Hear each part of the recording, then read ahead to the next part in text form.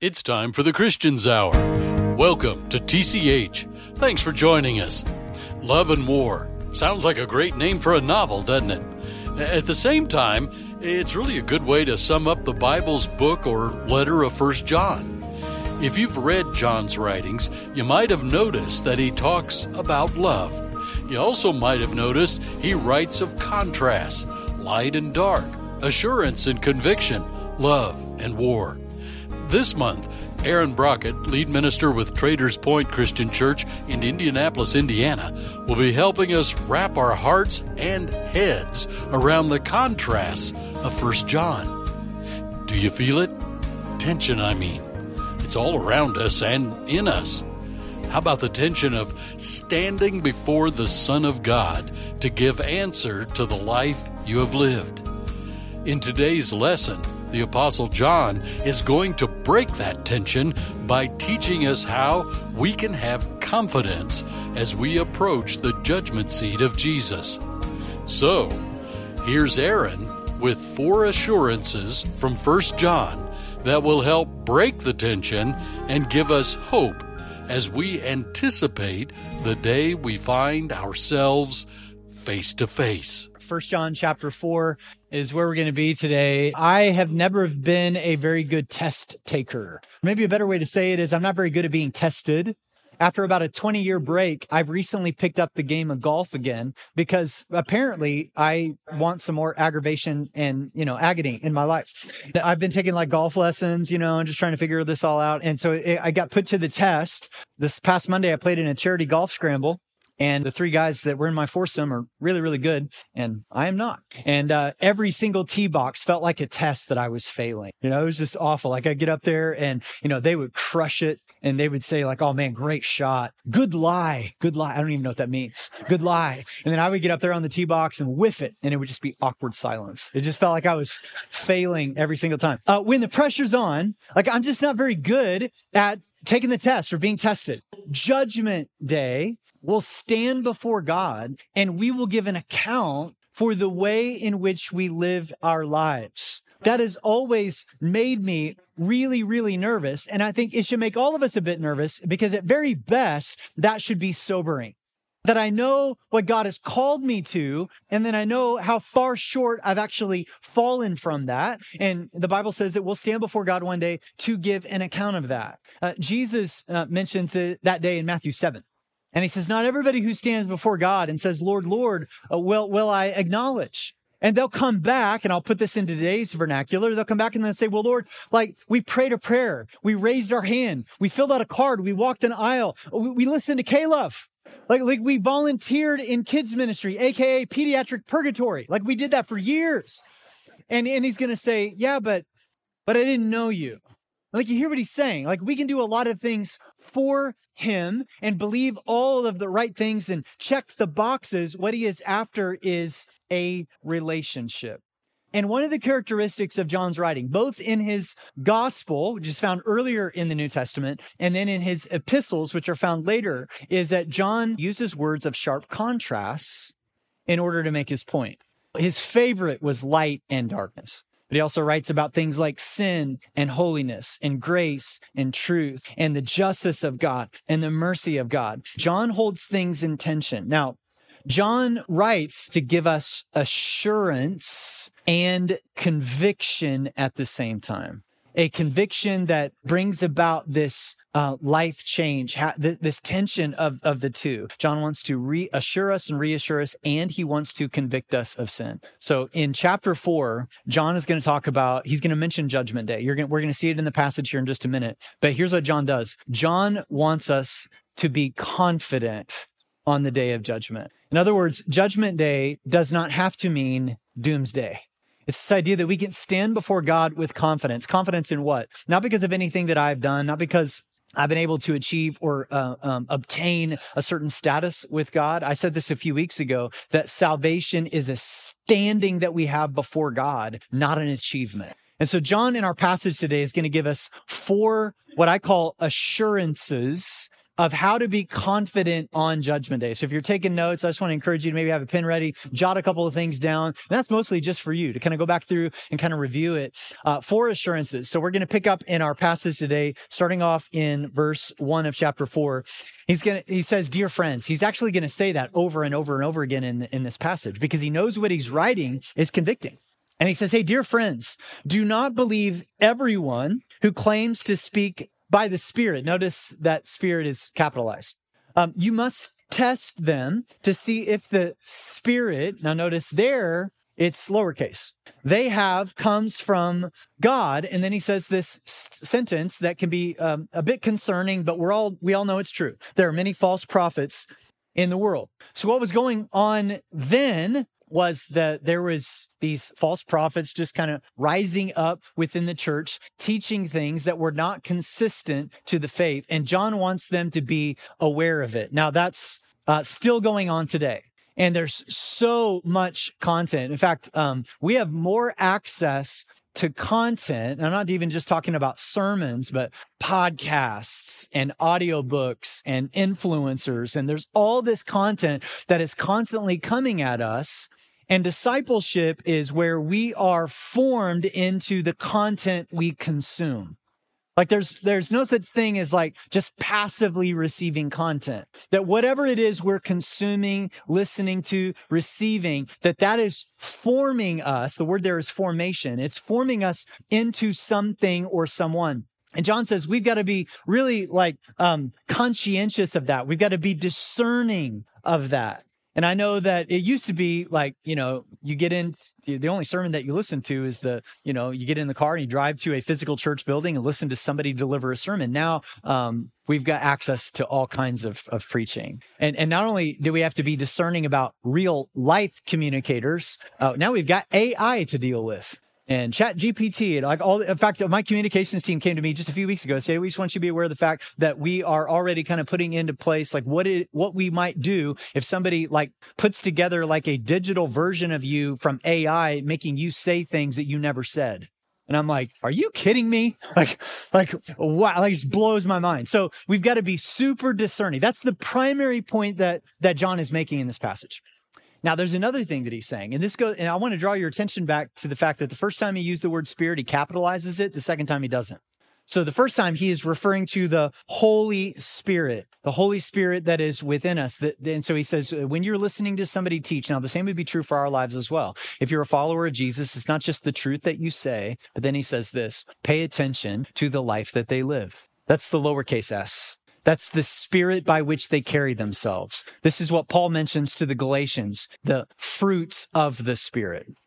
Love, joy, peace, patience, kindness, goodness, gentleness, faithfulness, self-control. So it's simply this. Does the way I live my life align to the truths that I say I believe? He's going to get more specific in verse 2. He says, this is how we know. He starts with, if a person claiming to be a prophet acknowledges that Jesus Christ came in a real body, the fancy word for that is incarnation. God came to us. That person has the Spirit of God. But if somebody claims to be a prophet and does not acknowledge the truth about Jesus, that person's not from God. Such a person has the spirit of the Antichrist. And I don't have time to fully unpack the theology around all this. Just notice that it's capitalized. So he's talking about a singular figure that rises up in the end days that's Antichrist. That's exactly what that means. But earlier in John's writing, he actually says lowercase a antichrists in the plural. So there's Antichrist. There's also Antichrists, many that are against Jesus, same as there is a capital S, Holy Spirit, and then are the spirits, or there's the spirit by which we carry ourselves. He says, as you heard is coming into the world, and indeed is already here. So the first place that John begins is he says, if you're listening to a teaching, how do you know somebody's a false prophet? And it's just like, do they deny the divinity of Jesus? So let me turn this. Assurance number one for those of us to have confidence on the day of judgment is that you acknowledge that Jesus is God, that he isn't just like another moral teacher. He's not just another good guy teaching us or encouraging us to be a better version of ourselves, but Jesus is God wrapped in human flesh who came to live the life that you and I just could never live. And he died the death that we deserve to die. And he shed his blood on a cross as payment for our sins. And he died.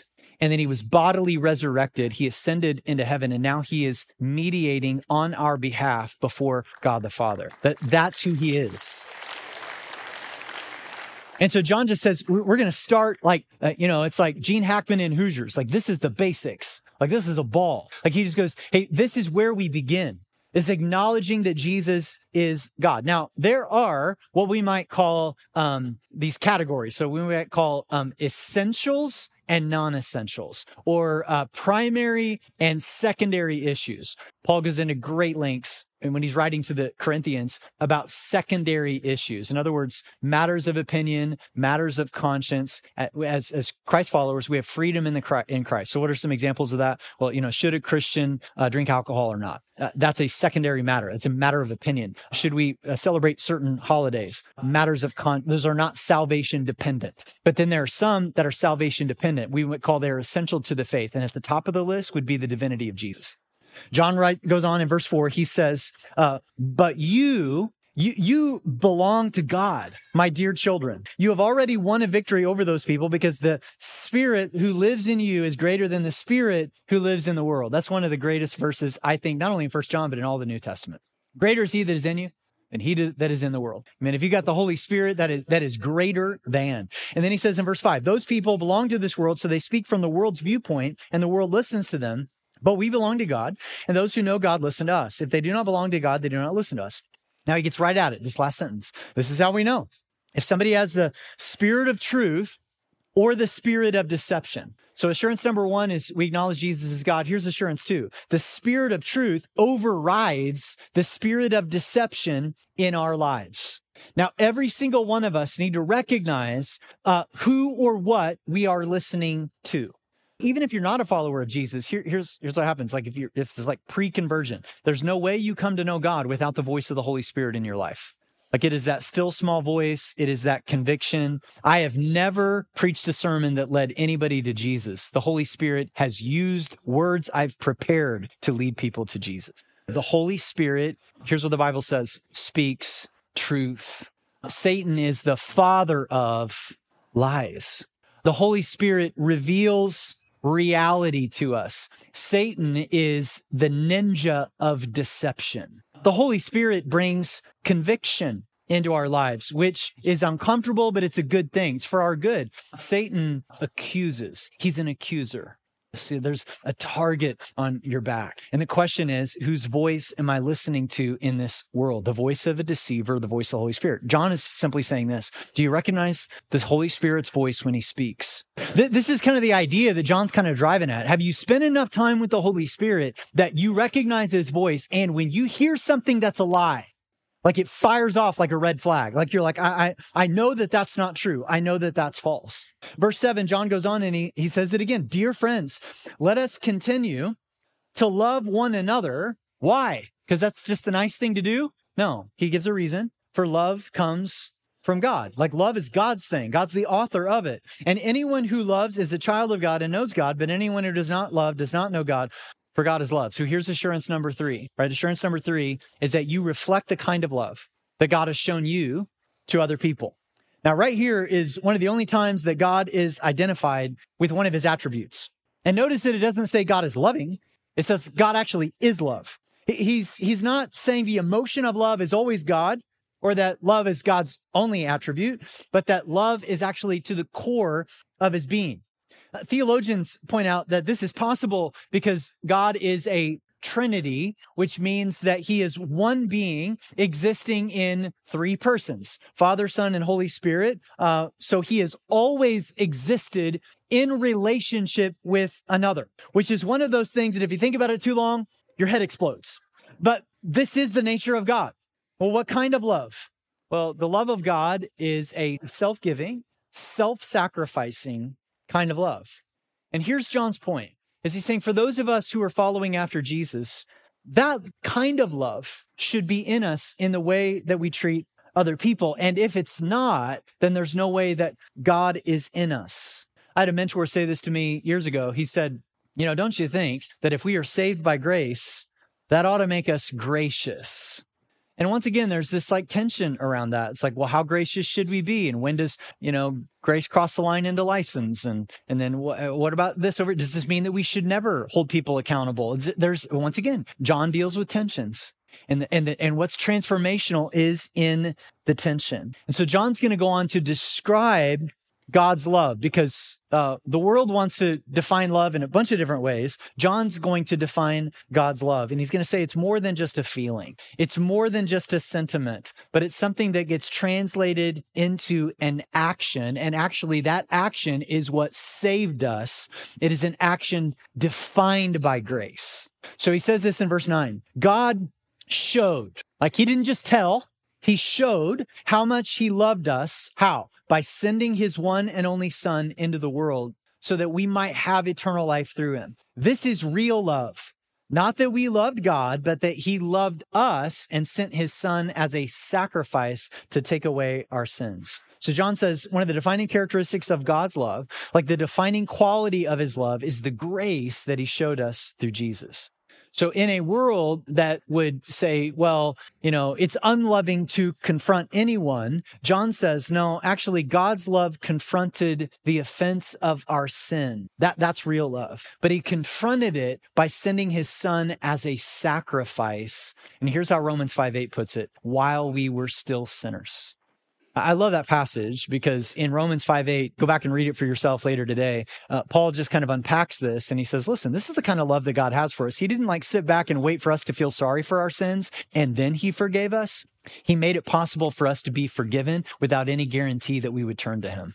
That's pretty mind-blowing. Because I don't know about you, nobody operates that way. Like I will, do a service for you once the funds are in my bank account, kind of a thing. And God sent his Son first. And this is how Paul puts it in Romans 5. He says, very rarely will somebody die for a good person. This is the idea that if I had to lay my life down for somebody, that circle is very, very small. If I was put into a position, if I laid my life down, other people would live. That circle's extremely small. But who would be in that circle, without even thinking about it? My wife and my kids. For them, I would lay my life down. Now, the next layer says in Romans 5:8, he goes, for an exceptionally good person, somebody might consider laying their life down. So I'd broaden that circle out a little. And he goes, but here's what God did. While we were still in the midst, the darkest days of our rebellion in sin, God sent Jesus. He goes, that's how much God loves you. This idea that he would lay down his very life so that you would have a shot at reconciliation with him. That the creator God, after having been rejected by his creation, he could have, destroyed us and started all over, but he chose out of compassion to take on the penalty of our sin and suffer in our place. A king dying for unrepentant traitors, a creator dying for his creation, a betrayed lover offering himself as a sacrifice for the betrayer. Would any of us have done that?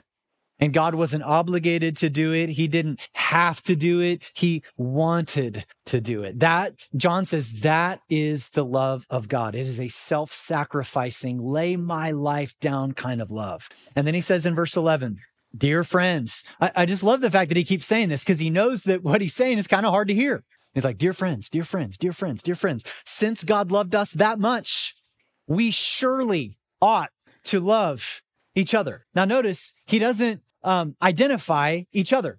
It doesn't say we surely ought to love our family or we surely ought to love those people. He says each other, which means anyone and everyone, everybody that you lock eyes with. And then he says this in verse 12, nobody has ever seen God, but if we love each other, God lives in us and his love is brought to full expression in us. That is just a fancy way of saying, even though nobody's ever seen God, people can see God in us by the way that we live our lives. Right now, that should be an urgent, red alert alarm for the church in this generation to hear, because we live in such a day of confusion and pain and hypocrisy and people that have actually heard the gospel, but they've never really seen it lived out, because many who are following after Jesus, they're not necessarily living what they say they believe. Or we say we believe in God, but we're not very loving towards others. And there's this dissonance between the two that is off-putting. And John says, may God's love kind of come about in this full expression. Here's what this looks like, that there would be somebody who is really, really far from God. They don't believe what the Bible teaches. Their values are about as different as opposed to Christ-likeness as you could possibly get. And yet they meet you. They live next door to you. They work with you. They talk to you. They serve you coffee. And they say to you, I don't know that I believe what you believe, but there is something so fundamentally different in you. What is that? That's what we should be aspiring to. It's this idea that Jesus has left us here as representatives and ambassadors, and it's hard. We're going to have to live in the tension. We live in a tension of a world that hates God, and yet we are to lovingly engage with the world that hates the one we follow. John goes on in verse 13, and he says, God has given us his Spirit as proof that we live in him and he in us. How can we know that God's Spirit lives in us? This is exactly what Jesus was kind of driving at in Matthew chapter 7. He says that it's all about proximity. It's all about relationship. He says in verse 15, all who declare that Jesus is the Son of God have God living in them, and they live in God. And then in verse 16, he goes, we know how much God loves us, and we have put our trust in his love. God is love, and all who live in love live in God, and God lives in them. And as we live in God, our love grows more perfect. That's the process of sanctification. So we will not be afraid on the day of judgment. That's the verse that this sermon title came from, by the way. We don't have to be afraid on the day of judgment. Judgment day does not need to be doomsday, but we can face him with confidence. Like how often, whenever you hear about or think about Judgment Day, do you hear the word confidence in that sentence? He goes, man, on Judgment Day, we can stand before God in confidence. How? And he sums it all up with these last few words. Because we live like Jesus here in this world. So here's assurance number 4, is that God's love drives out our fear. And now we are living like Jesus. How do we do that? Because we have the Holy Spirit living within us, and we don't have to be afraid on Judgment Day. Our confidence is directly connected to how we live and interact with others in this world each day. So here's the question. How did Jesus live in this world? In the tension. Jesus' whole life was tension, starting with he was God confined to a human body. Talk about tension. He was tempted in every way that you and I are, and yet he never sinned. Talk about tension. Jesus one time was accused of the religious elite, get this, as being a glutton and a drunkard, which to me means that he enjoyed good food and drink. They also accused him of being a friend of tax collectors and sinners, which meant that he hung out with really, really unrighteous people. But he brought about transformation into their lives. And the only way to bring about transformation in this world is proximity. Jesus stepped into this world. He didn't pull away. He didn't acclimate to. He came into this world to rescue us, to set his love and affection upon us, to change us and to transform us. You've heard me say this before, that Jesus loves you right where you are. If you are a tax collector up in a tree or a woman at a well, so far from him, he will pursue you and run after you. But he loves you so much, he'll never leave you as you are. The word is transformation. He brings about a transformation within, and in order for that to happen, he's got to get close. And now as Christ followers, that same Spirit should be in us. And now he sends us out. This is a wild thought, to be his representatives in the world. Jesus would say to the disciples, hey, I'm getting ready to leave. I'm going back to the Father. And they didn't want him to go. And Jesus said, don't worry. I'm sending my Holy Spirit to be with you. Greater is he that is in you than for me to be with you. And we have that same Holy Spirit as well. Does that mean that you still struggle? Absolutely, it means you still struggle. Here's the difference. You're honest about it.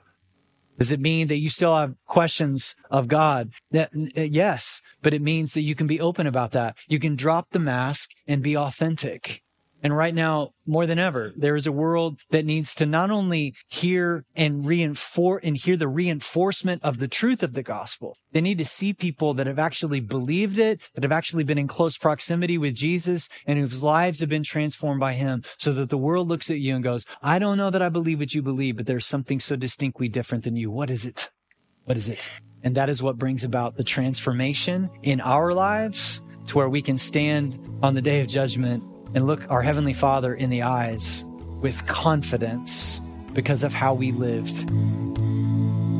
As I stood inside the courtroom. Judge came walking in. There was one standing beside me, a compassionate friend to me.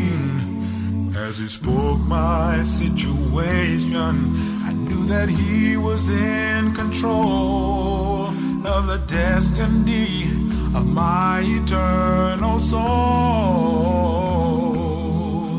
With a hush, the crowd awaited to receive the words he'd say.